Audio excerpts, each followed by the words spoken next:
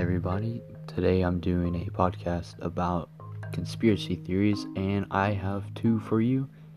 Number one, the attacks on 9/11 were an inside job. A community of truthers has emerged around the idea that the terrorist attacks on 9/11 were actually orchestrated by the U.S. government, stemming from the White House itself. They believe the Bush administration had announced knowledge of the attacks and allowed them to happen so they would invade Iraq and advance their agenda. The truthers claim that jet fuel from the planes was not enough to melt the steel beams of the World Trade Center's tower, which were actually brought down by a controlled demolition. This theory was of course widely debunked, but continues to live on. One reason for the idea's longevity is that the historical facts did prove that the war in Iraq was justified using incorrect information about the supposed existence of weapons and mass destruction.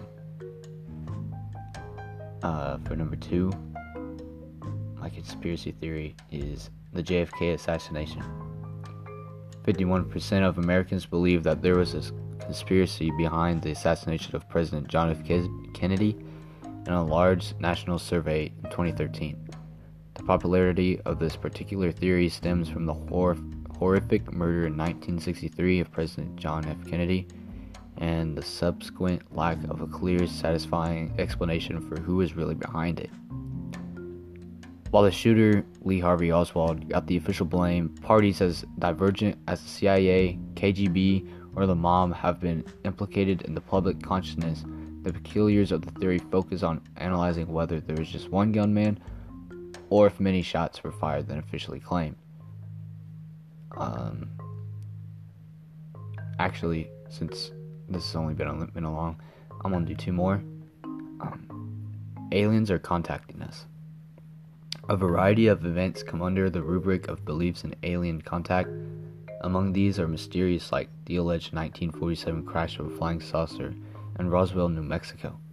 The ensuing government cover-up of that incident supposedly links to Area 51, a top-secret military base where experimental research is carried out, giving rise to rumors that the studies are actually on aliens and their technology. Believing in UFOs is definitely one of the most widespread alternative beliefs, with ongoing explorations of the topic in cultural products and a steady stream of first-person claims that are spread throughout the internet. And for my final conspiracy theory, it is about the July 20th, 1969 moon landing, saying that it was fake.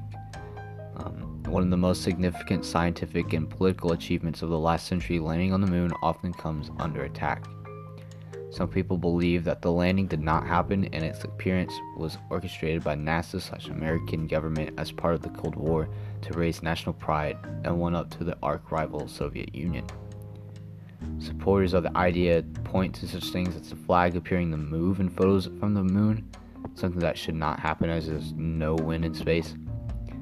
This was disproved by pointing out that the flag only appears to move during the movement of unfurling, something which would happen even without wind.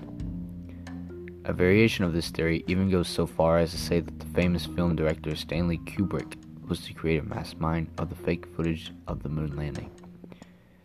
Thank you all for tuning in, and I'll catch you in the next podcast. Thank you.